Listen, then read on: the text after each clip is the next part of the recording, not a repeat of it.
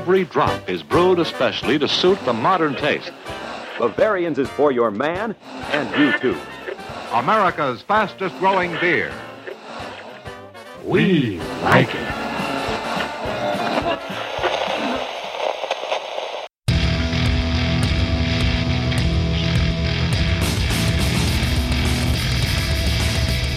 Cheers, everyone, and welcome to the Unfiltered Gentleman. And now, with a higher BAC than your ABV, Greg, Ali, Scott, and Dan. Hey, everybody. Greg here from the Unfiltered Gentleman.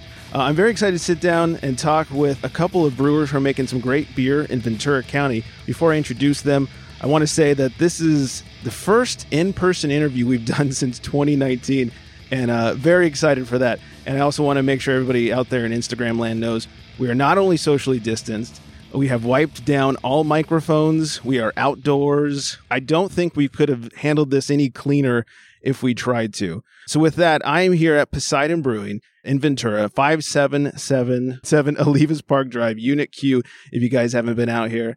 I'm with Ollie and Ant. We're hanging out, we're having some beers, we're going to talk about some beers. Before we get too deep, I got to say that you guys, and probably Integrin, were like the originals for my beer drinking in Ventura County. Oh, wow. You guys have been around 2013? This year will be our 7-year anniversary coming up in August. Yep. Yeah, that's nuts. You guys were one of the originals in Ventura City for sure, and in Ventura County. And I remember coming early, hey, you want to go to a brewery? It's like, we got breweries around here? Well, hell yeah, let's go drink beer. That was before it was cool to know about the beer. So very excited to be finally getting to sit down with you guys. And thanks for helping shaping me as a drinker. It's been very influential. So let's introduce you guys. Ollie, tell us a little bit about you and your background before brewing. Yeah, Greg, thanks for having us. First off, man, Absolutely. I'm really looking forward to it. I didn't know what an honor, man. Like first time in Win, like over a year and a half or so. But yeah, I'm a little rusty on these things, so let's get in with it. So I feel you. Like I said earlier, I feel like I left my butt at home. It should be catching up here in a little bit. maybe when we get into these beers a little bit. Yeah. Yeah, but I'm Brian Oliver. I'm the co-owner. I own the Poseidon Brewing Company here in Ventura with my wife, Vanita, as we affectionately like to call the Admiral, and most recently the CDC, Center for Disease Control for Poseidon Brewing Company. She's keeping us on the right side of the law and safe. And so my background a little bit, a lot of people's like, where does the name Poseidon come from? The brewery was actually going to be named Deep Sea Brewing Company. Okay. Because my naval career, I was an underwater construction diver in the Navy, and they called us deep sea divers, and it was just a cool name to have. Right. Kind of lost out on that one, and we went back to the drawing board, and we came up instead of the deep sea, what about the god of the deep sea? And as soon as I heard it, it's like resonated. It was like, oh wow, that's the name that it should have had in the first place. You know? So it's like one of those serendipitous moments where like something really happens for a reason, and we were off to the races from there. And the branding is dead on with that too. Yes, the branding, I will not take any claim to that at all. This is all new branding actually within the last couple of years. We went through a whole rebranding. We had a basic logo. This one really picks up a lot more of the elements and the color. Vanita worked with a company up in Oregon, Blind Tiger. Okay. And Blind Tiger has been phenomenal to work with. I mean, literally you just mentioned something and they're sketching it up and they got it to you the next day. That's awesome. Yeah. Phenomenal artist, phenomenal graphics. Super happy to work with him. Let's talk about the guy out here getting sunburnt. The bearded wonder. The bearded wonder, the only one in the sun. Well, Vanita's always joking that she's saving me loads of money in health insurance by keeping me indoors all the time brewing the beer.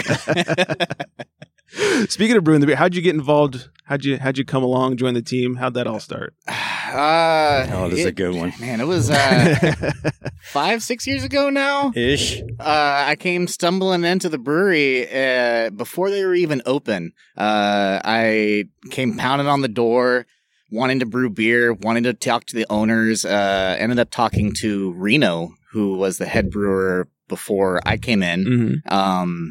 And I never left. I was just pestering, brewing beer. And then Ollie comes walking in one day. He's like, who's this guy on the deck? Are we paying him? Well, the rest of this, what he's not telling you is every craft beer attorney out there would tell you that there is no such thing as a volunteer in the brewery legally. So I was like, Reno, I don't know who he is, but you got to get rid of him. Run him off. It's like, but he kept popping up, and it was another one of those moments. I just believe that the things lined up. I was getting out of the Navy, and I had to have a pretty extensive shoulder surgery, and I knew that I wasn't going to be able to sling bags and mix grain and all that stuff. And we're like, he was still around. I'm like, hey, you apparently like this place, man. You want a job? And then he accepted, and here we are years later. He's actually running the brew house now. Yeah. Figured you might as well put him on the payroll. Yeah. Make it official. Yep. That's awesome. So who's designing recipes then? It's a little bit of a collaborative effort. And one of the latest ones is like we got into our first lager last year. Kind of give you an idea how it goes down. It's like hey, we got an idea. Let's brew this type of beer.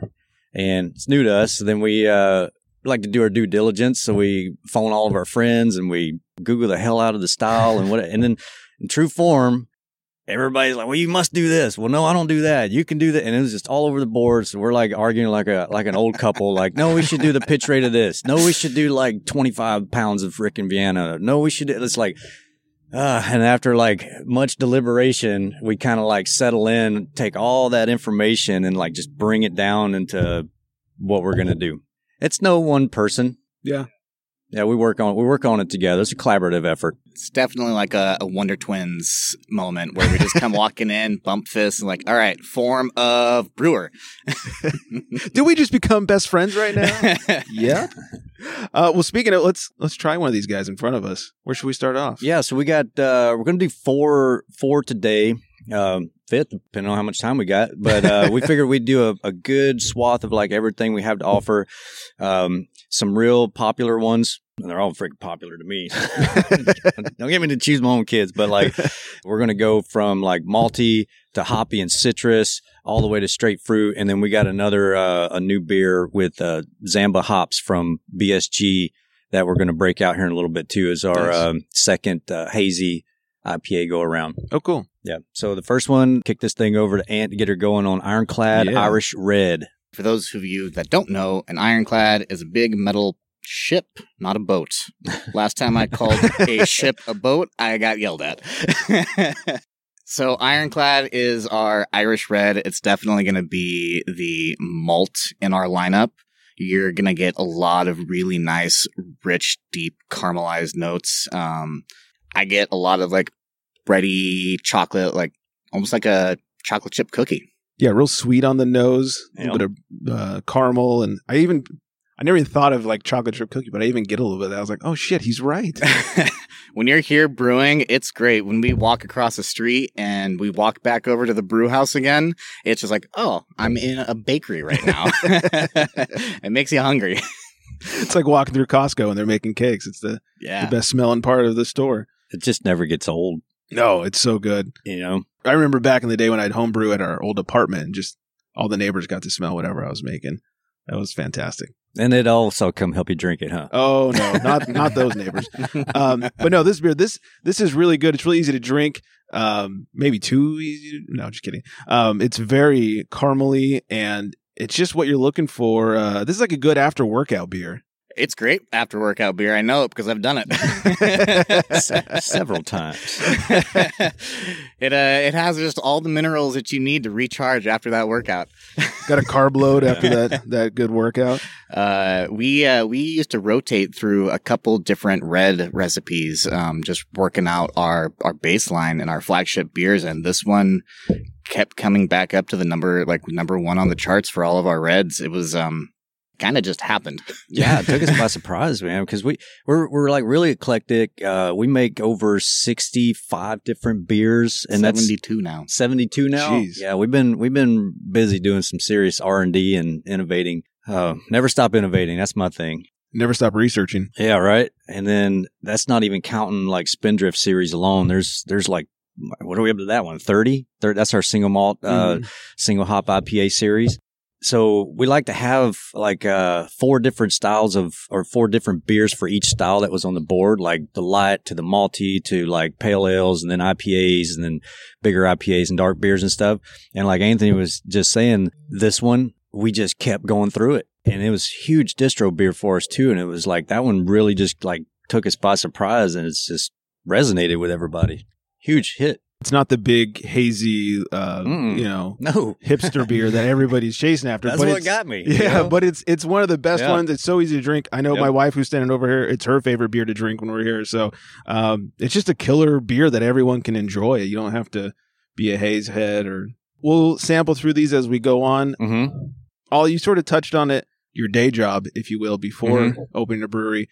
Give us a little more of what you were doing in the Navy. As far as underwater construction, so without getting too techie, I have a tendency to kind of just ramble on about this stuff. There's 2 teams. There's only Team 1 in Virginia, and there's Team 2 out here. And there's about 150 of us underwater construction divers when we're like fully manned up. Mm-hmm. So our area of responsibility was essentially the Mississippi to the Nile, and Team 1 had Nile to the Mississippi. So anything in the pack was ours. And we did a lot of oceanfront facilities, inspection, repair, maintenance, a lot of contingency operations, like building boat ramps, and did a lot of mooring systems. I don't know if you ever like drove down like, where's that, 405, and you're going through like Long Beach, and you see all those magazines out there, the big concrete magazines, where those ships got to moor up when they can't come into port. We maintain all those mooring systems. We do a lot of cable work. There was one job when I was out here at the locker. We would go out to San Nicolas Island to make sure they always had like a fuel riser and water riser, because everything has to be logistically like brought into them and stuff. So welding, cutting, jetting, blasting, did a lot of concrete work, a lot of demo work. Yeah, you name it. Anything you're doing on the surface, we were doing it underwater. That's insane. I didn't even know. I didn't really realize that was a job until I was reading up on you, stalking you before we came here. So, what about you, Ant? What was your job before volunteering? That's something that Ollie loves to joke about. So before I was another funny story. Before I started living at Poseidon, I was living on a farm, and I was doing just about anything that I could. I was raising pigs, chickens, turkeys, making cheese, apple orchard, persimmon orchard. I was just hands-on. Anything I could do and learn, I was doing it. Wow. And then this guy rescued me, as he liked to say. He was essentially homeless. No, he had a hammock. It was a really nice hammock. That's what counts, as long as it was comfortable. So my joke is, I became a brewer because I was a pig farmer and I just wanted to give the animals the best food that I could. So hold on though, you made cheese? Yeah. So when are you going to start selling cheese? Well, that's the thing about cheese and dairy. It is probably worse than alcohol. The regulations that you have to go through. If you don't have a huge operation or the right operation, it's hard. That's unfortunate. Like I was saying earlier, Poseidon, one of the OGs when it comes to breweries in Ventura County. How did it get started? Like, how did you just decide, like, well, I'm done doing some shit underwater. Let's start brewing beer. So yeah, when that career is winding down, it's like, what are you going to do next? And my wife, Vanita, she's like, well, I'll tell you what you're not going to do. You're not going to sit around your house in your underwear. And it's like, I was like, well, that's good because I don't wear underwear in the first place. Sucks, and that can get ugly quick. But sorry, neighbors. Yes, but like back in like 2004 or 5 time frame, I really started getting into like craft beer and started home brewing. And I started out with like that little Mr. Beer kit, and I built like a homebrew system and kind of got really good at it, man. I was winning some awards. I really gravitated towards it, and my personality is like if I'm interested in something, I'm going all in, you know. And like that career was winding down. This interest was picking up. We had to talk like, hey, Vanita, what do you want to do? And it's like, well, we always said that we'd rather look back in like 10, 15 years and even if it was a colossal failure to say, well, at least we gave it a try, then look back and go, I wonder what could have happened. So it was just that leap of faith. Let's shovel some more coal and get this thing burning, you know? Yeah. So far, I mean, so good. Yep. The beer's good. So thank you, sir. Yeah, absolutely. Well, speaking of beer, let's crack one more. Yes. Let's do, let's just go down the road right here. What do you think, Ant? Grapefruit? I think grapefruit. Okay, cool. Yeah. So this one, the beer that has no name other than Grapefruit IPA. We've talked about this over and over, like, what are we going to name it? What are we going to name it? But then it's just like, I think it got to a point where there was no way that we could rename it because everybody just knew it as Grapefruit Right. IPA. And it's like, this is literally hands down the number one beer that we make here. Wow. Yeah, this one, it started off as a seasonal.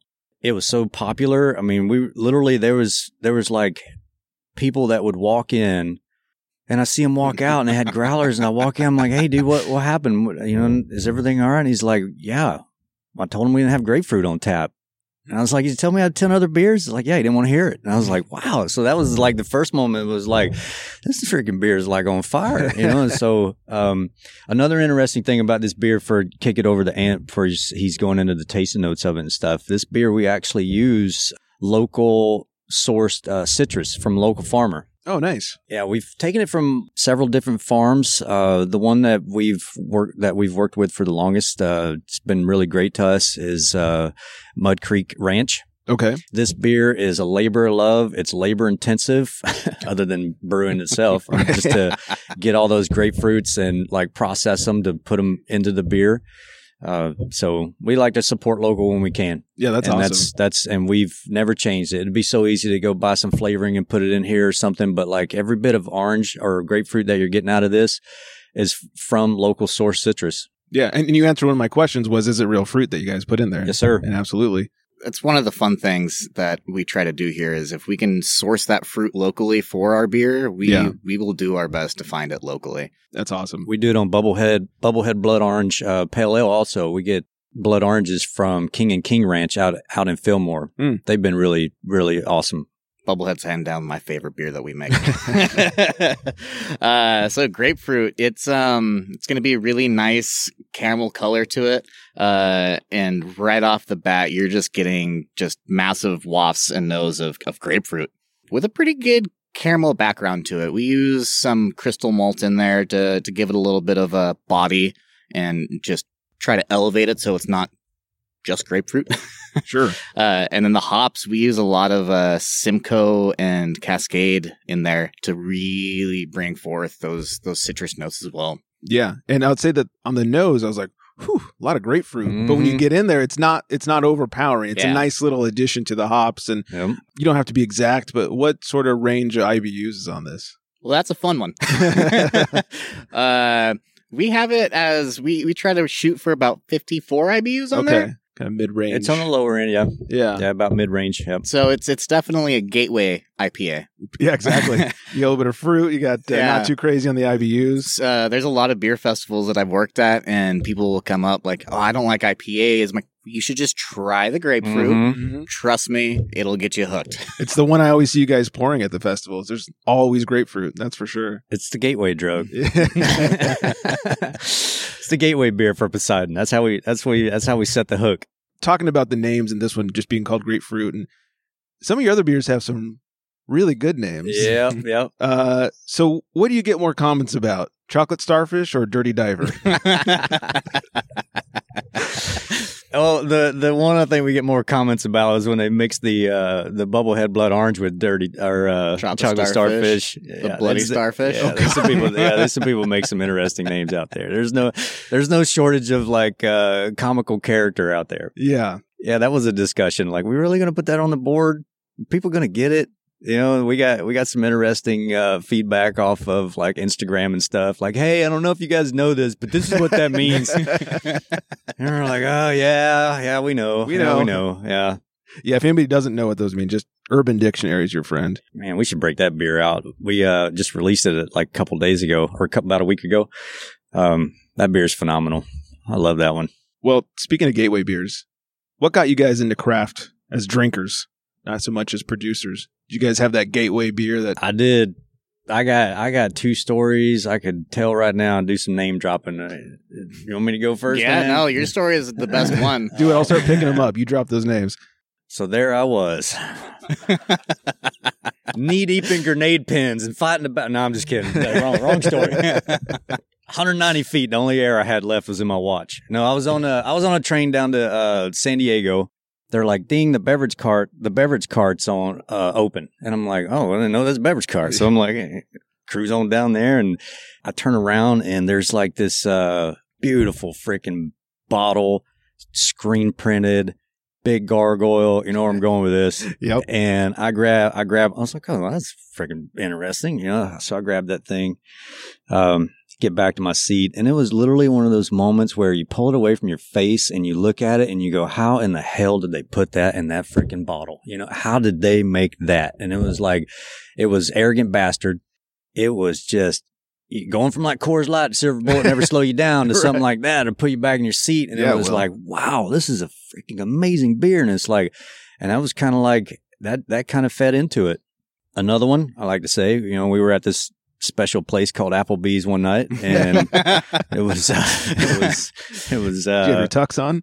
Yeah, I have a tux on, and I ordered my like tall Coors Light at the time. You know, We all did it. it was all about quantity, right? Mm-hmm. Anyway, that's another side joke. People are like, why'd you get in a beard? Well, I got a drinking problem. I only got 2 hands in one mouth. I couldn't get it in quick enough, so I might as well just start a brewery, you know, so I'll never run out. But we're there, and he's like, what do you guys got on tap? And at the time, it didn't even dawn on me, like, tap?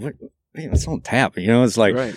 And she's going down the list, and she says Firestone Walker Double Barrel. Oh, yeah. And this guy like loses his Kool-Aid. Like, oh, yeah, that's it. Yeah, I'll take that one right there. Like, just I'll stop. Nothing else matters. And like, this thing shows up. Beautiful, like mahogany, tan head. And I like, so let me have a sip of that, man. I take a sip of it. And I was like, oh, dude, that's a beautiful freaking beer.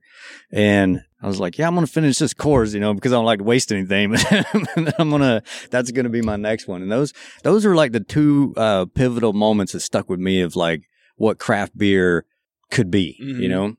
For me, it was growing up. My best friend, his parents kind of just took me under their wing and helped raise me.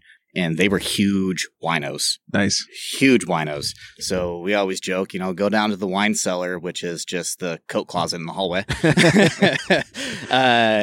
And I have a big background in culinary arts. So if I didn't drink, I had a problem. So I can't really say that there was one individual beer or experience that got me into it. It was just, I thrusted myself into this industry with eating food. And then I'm like, well, if I'm eating food and cooking food, what is that food going to get drinking with? Yeah. Wine, beer. I'm like, beer has so many options and it's fun. And then again, you know, I was a pig farmer. So I had to somehow make more food for my animals.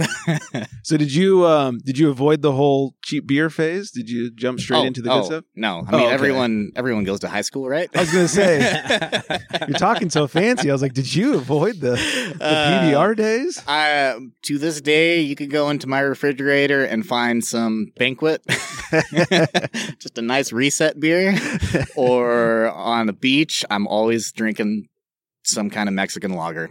I mean, when I have tacos, I'll usually have a Pacifico. I'm not gonna lie. That's my guilty pleasure right there. Very nice. Kind of switching around to talk a little bit about the branding. Let's talk about the tap room a little bit. First of all, I love the name of the tap room, Davy Jones Locker. That's pretty good. Thank you. You guys do a great job of hiring good people. Your beer tenders are always phenomenal. You know, they're always good. They're always making you feel what they answer any question you have. And this sounds like a commercial at this point. I swear it's not. I wrote this down. So I think that's one thing that helps set you guys apart from other breweries in the area. But from a beer standpoint, what do you guys think sets you apart from other breweries in the area?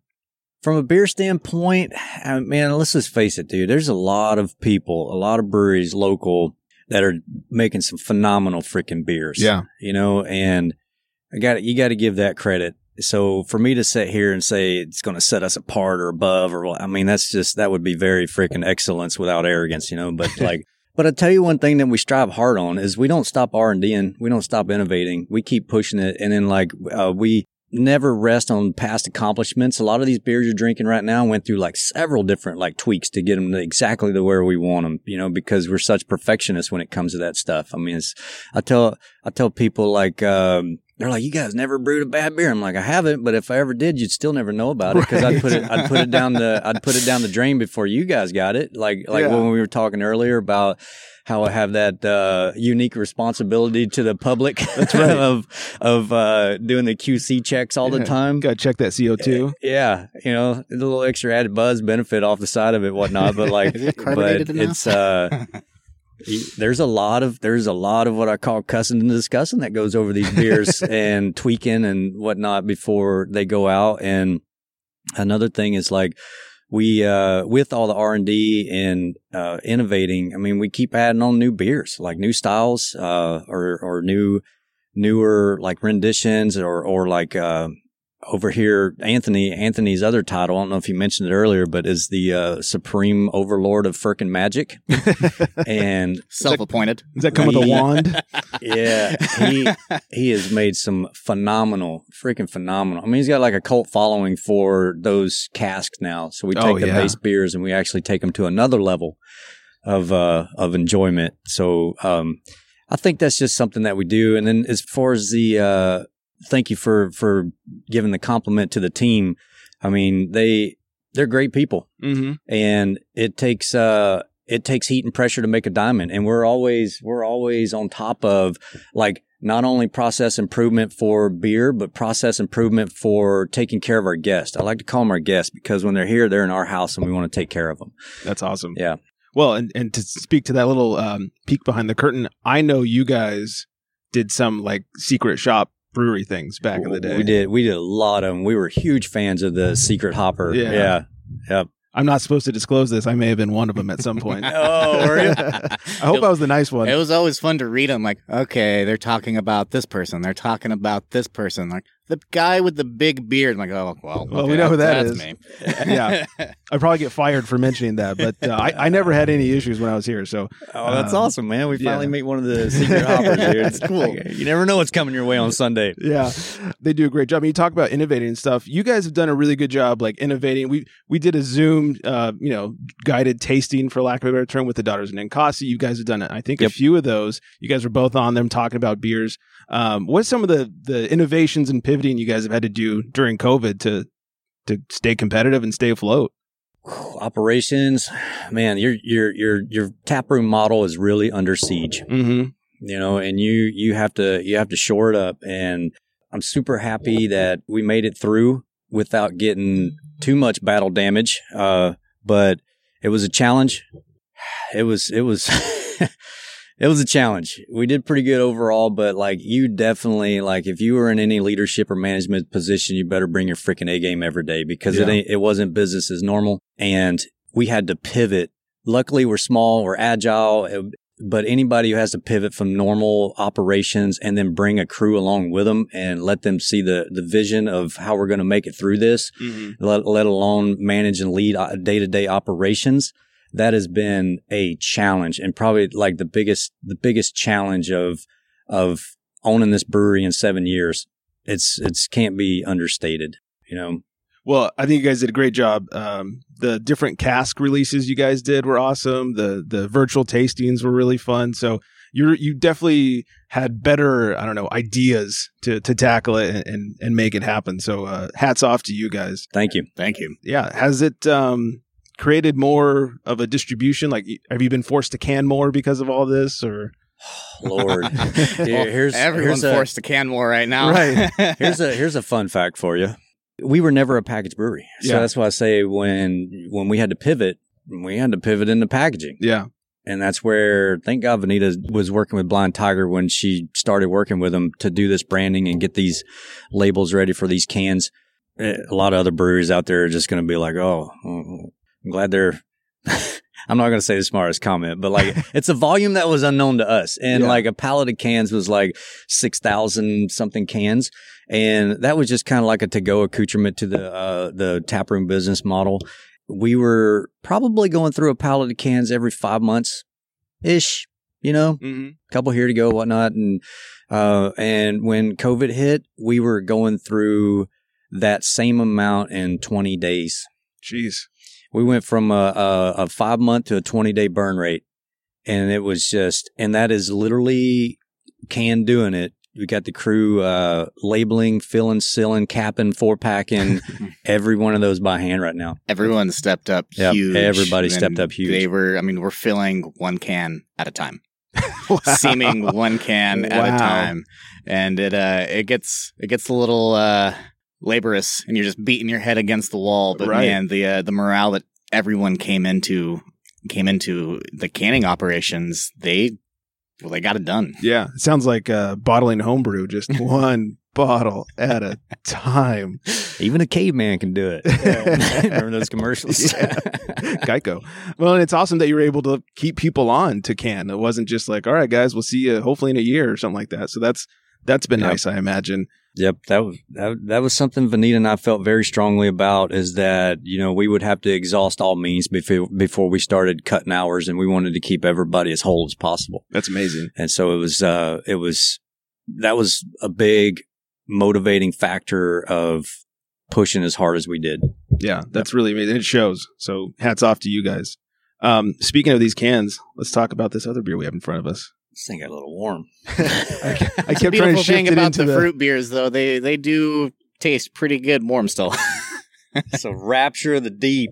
Actually, kind of another cool terminology for like underwater related maladies like DCS, decompression sickness and whatnot. Rapture of the Deep. That's where the name came from off of this. Okay. Plus, we like to name things that kind of rhyme a little bit. So Rapture Raspberry just kind of clicks a little bit.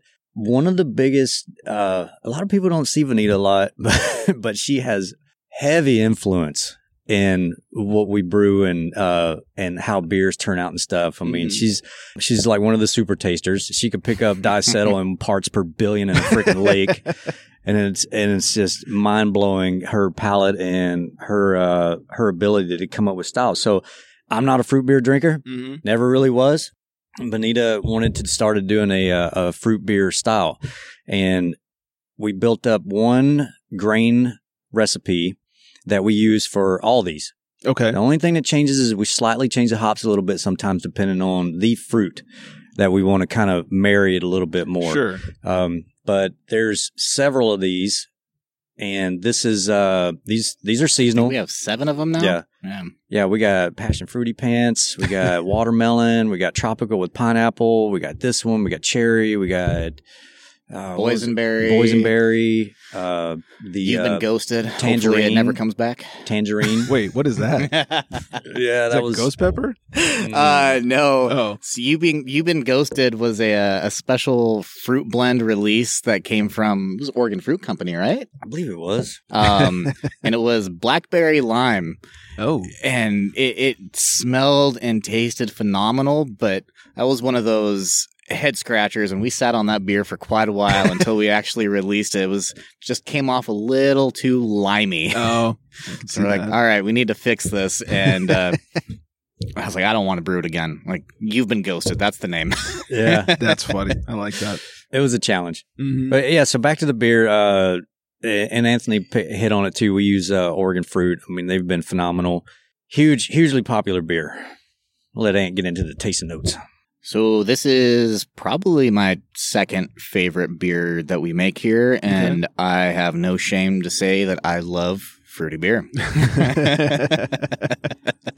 Raspberry is like one of my favorite fruits, and as Ollie said, we use one base malt recipe for all of the beers, which is really awesome. It almost has like a very light crackery quality to it that just blends with so many different fruits. So if you smell this beer, it's raspberry straight off. Yeah. Like, there's no hiding it. Right, yeah. Yeah, you stick your nose in that thing. It is straight up raspberry. And whatever malts you guys are using, they're nice, they're light, they get out of the way. Yep. And they just kind of give it a nice little light mouthfeel and let the fruit shine through. The biggest compliment that I've gotten from these beers is people always say, it's a fruit beer, but you can still taste the beer. Mm-hmm. It's not just you're drinking fruit. Right. It's well balanced. It's not, we won't mention any names, some San Diego brewery that likes to fruit their beers. It's very good. And yeah, this whole series, Rapture of the Deep, all of these different fruit beers, it was born from Vanita and her love of the watermelon blonde. Oh, that's a phenomenal beer. That beer, it's next month. Probably starting next month, people are going to start asking, so when's watermelon coming out? When's watermelon coming out? When's watermelon coming out? He hits on something, man. People, sometimes I get so lost in the sauce. I'm like thinking about like this new tap room build out and stuff and whatnot. And people are like, when's I'm just walking around talking to people. When's chocolate starfish coming out? Like 2 months before it's coming out. And I'm like, oh yeah, I guess we should put that on the brew schedule. It's like, thanks for the reminder. Yeah. They keep us straight, man. That's funny. So other than COVID, not COVID related, what have you guys done over the years to kind of stay competitive in the market? I mean, obviously turning out good quality beer is probably number one, but what kind of things, what have you pivoted on? What have you ran away from? That sort of thing. There's multiple beers that, well, let me back up a little bit. So it's a package deal, really. You know, it's an old mechanic buddy of mine told me one time, he's like, suck, squeeze, bang, blow. That's what makes an engine go. You know, it's like, but you can't take away the spark plug and it's going to work. You can't take away the freaking carburetor and it's going to work. It's like, you got to have a package deal. And to use the metaphor of like, you know, leading and management, you know, that team is up front. They're the cylinders. They're firing. You're back there clutching and gearing down or gearing up or whatnot to keep operations moving smooth. So it's like, you know, saying that to say this, it's like, it's the team and it's working on the team. I mean, we could make beer, we could tweak beer, we can innovate beer, but it's all the way up to the point of the front line, or the people in there doing the mash, the people in there doing the boil, the people up here greeting the customers, the people up here like educating everybody. So it's like, to me, that's kind of how I just kind of condense it down. It's like, if you have a well-trained small force can beat a big army any day. I don't think the opposite's true. So we got a tight crew, we got a small crew, and we work hard consistently on making sure that the crew does what we need them to do for us and them to be successful. Yeah. My favorite metaphor that he somehow missed on, because he used to talk about it all the time. Getting old, man. Is he'd always say that Poseidon, the brewery, is an oyster. And, you know, you have the brewery itself, that's going to be your shell. And then the back of the house, the brew house, that's the meat of the oyster. That's kind of like, well, without beer, you don't have a brewery. Step one. But then the tasting room and the beer servers and that phenomenal crew up there, they are the pearl of the oyster. Like, you can't make beer if you don't sell beer. That is quite accurate. So yeah, it was definitely customer service and bringing people and letting them feel like they're coming into our home and giving the best service that we can with the best beer that we can make. Right. Yeah. Two-parter right there. If you want to, instead of looking like internal, external, also we've done a lot of fundraisers. We believe in giving back. My motto is like, we're not in the community, we are the community. And I think that resonates, and that goes a long way with our guests and our customers too. Yeah, I mean, even at the easiest end of that, I've seen you guys at every beer festival that's, you know, for not for profit, that's for some sort of charity. You guys are always there. Like, doesn't matter when or where. I always see you guys there if it's in California. Who does most of the brewing these days? The labor of it. The bearded wonder over here. Yeah, he ran me off. Took him a few years, but he finally did it. He took my job. He has more important things to be doing. Like testing. Exactly. Yeah. Walk us through like a typical brew day for you. Well, I begrudgingly wake up. And I like to say that we are the lazy brewery because we start at 9 a.m. I love that. And not 5 or 4 or 3 like some of these people are. These people are nuts. And one of these days, I'm going to start, night brewing. The kitchen days will never leave me. So a typical day is Jake and I. Jake is pretty much the brewer's assistant now, brewery assistant, and he's great. Not German, Australian. Him and I show up. We get our cup of coffee from Beacon. To the place next door? Yep, place next door. Mm-hmm. They keep us going. Nice. Oh, they're my sanity in the morning. I love Beacon. This is my shout out. Beacon's not paying me for this. But dude, if you guys want a phenomenal coffee, you have to go to Beacon Coffee. They make some amazing roast over there. Nice. We get the whole brew house set up. So the grain, we lay it all out. We double check our numbers, and we're off running probably by 9:20 in the morning. Okay. And it's a pretty typical 7-hour brew day, 7.5, 8 hours. Sometimes those, 9. If nothing goes wrong. Well, I mean, shoot. If you know how to brew, you know how to brew. That's true. You throw the grain in the water. So typical day, we get the brewing done, and we try to squeeze in as much as possible. If we can rack a beer on the same day, we rack a beer. We're always carbonating a beer or getting ready for the week's distribution on the brew day. Do you have a favorite style you like to brew? Not so much drink, but like, is there like, oh, this one's fun because I get to dry hop the shit out of it or something?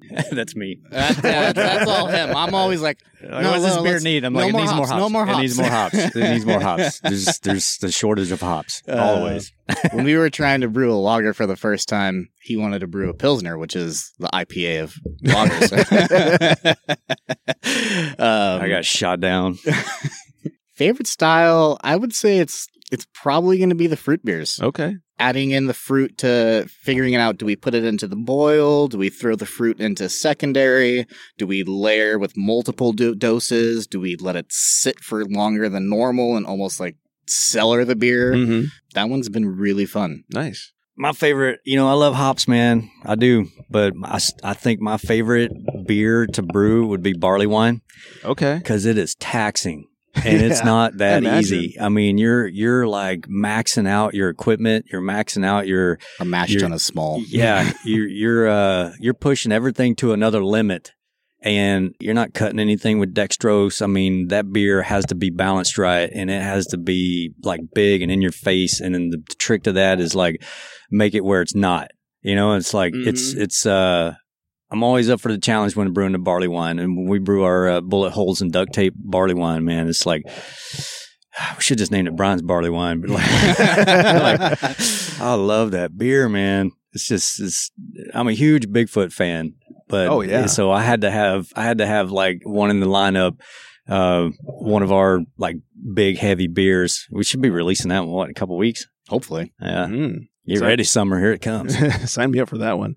All right. So before we do these rapid fires, let's talk about this last one that just got placed in front of us. After a million requests on when you guys brewing a hazy, when you guys brewing a hazy, when you guys brewing a hazy, it's like, okay, I guess we better brew a hazy. I'm getting the point here. And this is literally our second one. And this is we're still working on the haze a little bit. Yeah, well, I think I know what happened, but as far as like hitting the nose and the mouthfeel and the juicy quality of it, it's not as hazy. It's not a glass of fruity gravy, as I like to call it. It's a very, very sessionable, like hazy.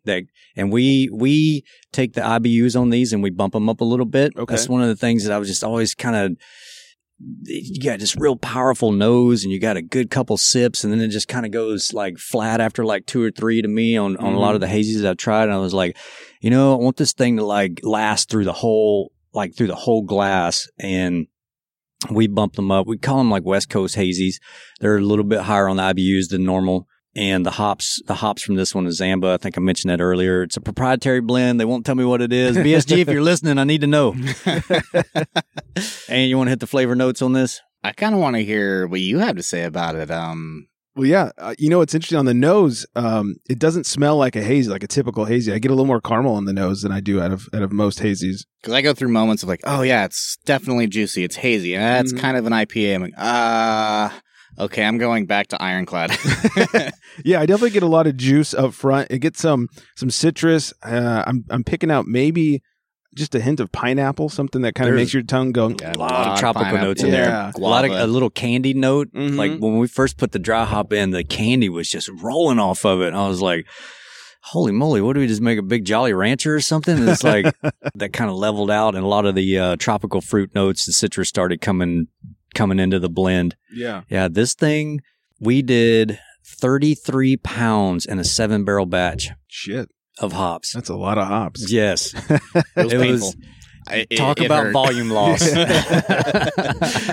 It was the first time that I've seen Ollie actually like, we should probably use less hops. Nonsense. But yeah, the the bitterness, the little bit of extra bitter that comes through really helps clean it up, dries it out a little bit, which leaves you wanting more. It doesn't just leave this, like you said, gravy sitting on your tongue. So it's very nice, very pleasant. What's ABV on this? Because it drinks very sessionable. Yeah, this one came in about 7. All of our IPAs, we kind of stay in the wheelhouse about 7.72. Okay. And IBUs, we were about... I think it's about 34. Yeah, we cut this one way down. Typical IBUs were about 70 to 72 for us. And then this one, we took it all the way down. Well, it's extremely easy to drink. This is I want to go sit on the beach and have a few of these. Like it's that beach style beer. Sneaker. It is sneaky. Before you wrap things up, I definitely want to end with some rapid fire questions. Does that mean you need a rapid response? Yeah. 47. Are these yes and no questions? So, first thing that comes to mind, don't think about it too much. What's the first beer you ever drank? Oh, I know. It was a Budweiser. Same.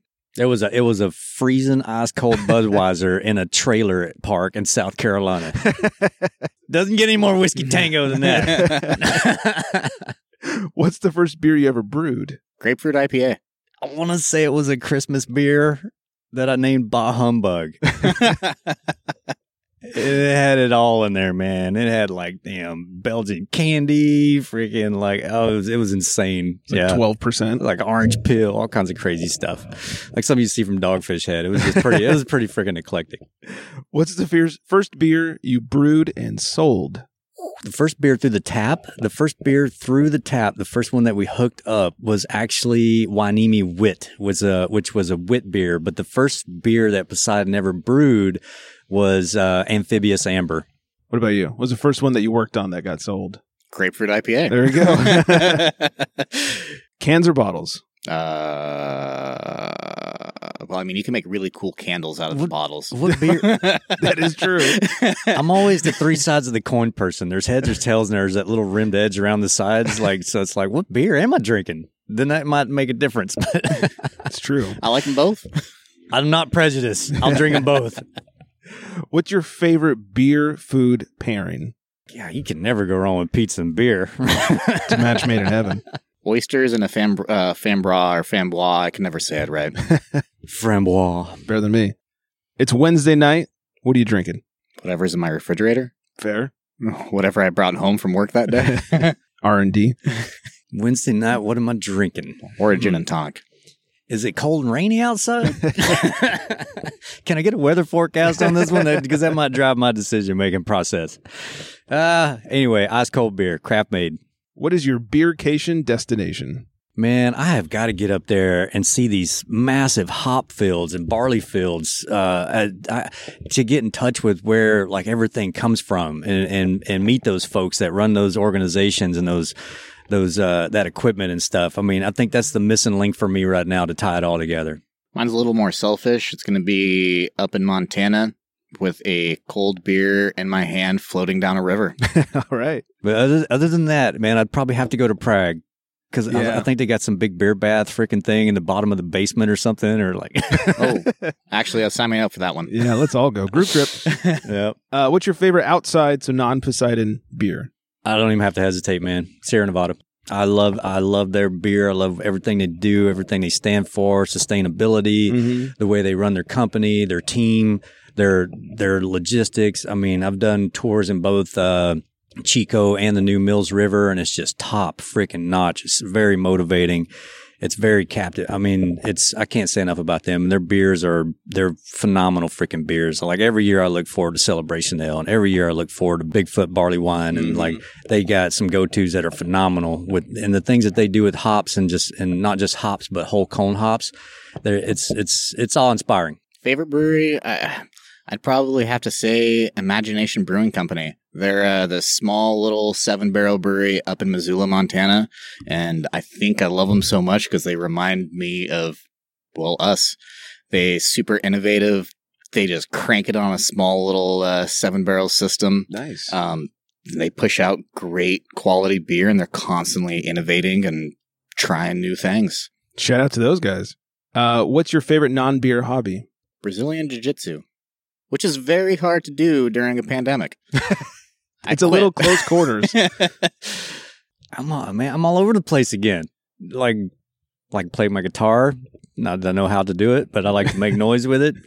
Running, exercise, I think it's a package deal also, man. You got to be physically and mentally like fit, especially now in today's age. That's very important.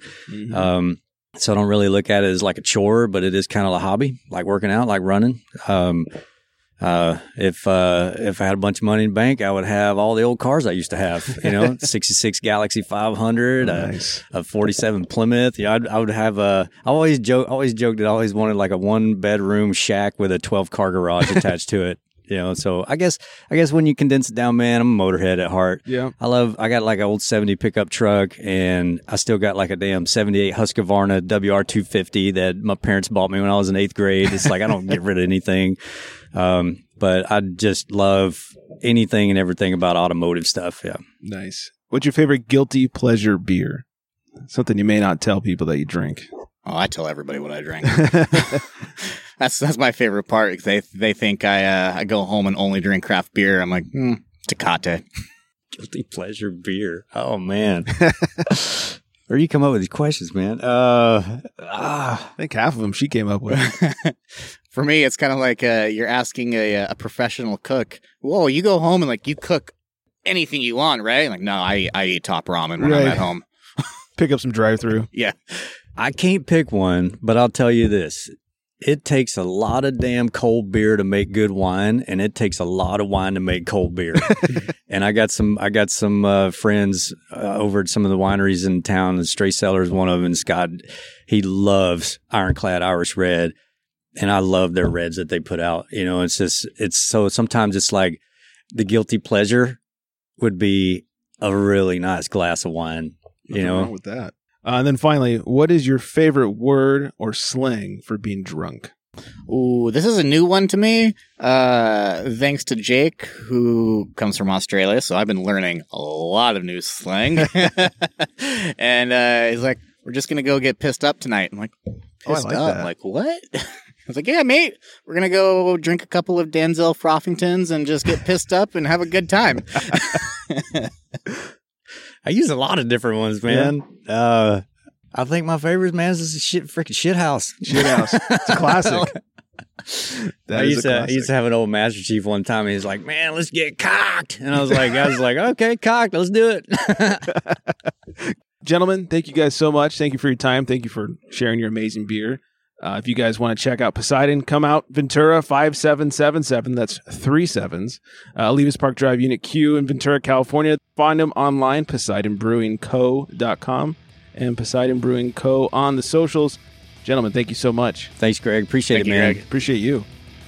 Thanks one last time to Ant and Ollie for sharing their delicious beer and hanging out with me. So good to have an interview back in person, share beer with real people in real life. Also wanted to add that right now I'm sitting here drinking their Siren's Kiss IPA. Stopped by over the weekend, grabbed a 4-pack. May have also hung out for a little bit. This is a collaboration they did with our friend Britt over at Naughty Pine Brewing, the soon-to-be-opened Naughty Pine Brewing, as well as with Sage Vegan Bistro. It's an IPA that was brewed with the Pink Boots blend, which is Cashmere, my favorite, Atinum, which I probably screwed up, Citra, Laurel, and Sabro, and One Malt, which is American Two-Row. It is really crushable, and this drink's like a very sessionable IPA. It's really good. So if you guys are in the area, if you're in the Ventura County area, go grab yourself a 4-pack. You can find us at theunfilteredgentleman.com, on the socials, The Unfiltered Gentleman, or leave us a voicemail, 805-538-BEER. I think that's everything. Hope you guys enjoyed, and most importantly, hope you guys are staying very well hydrated. And on that note, good night, everybody.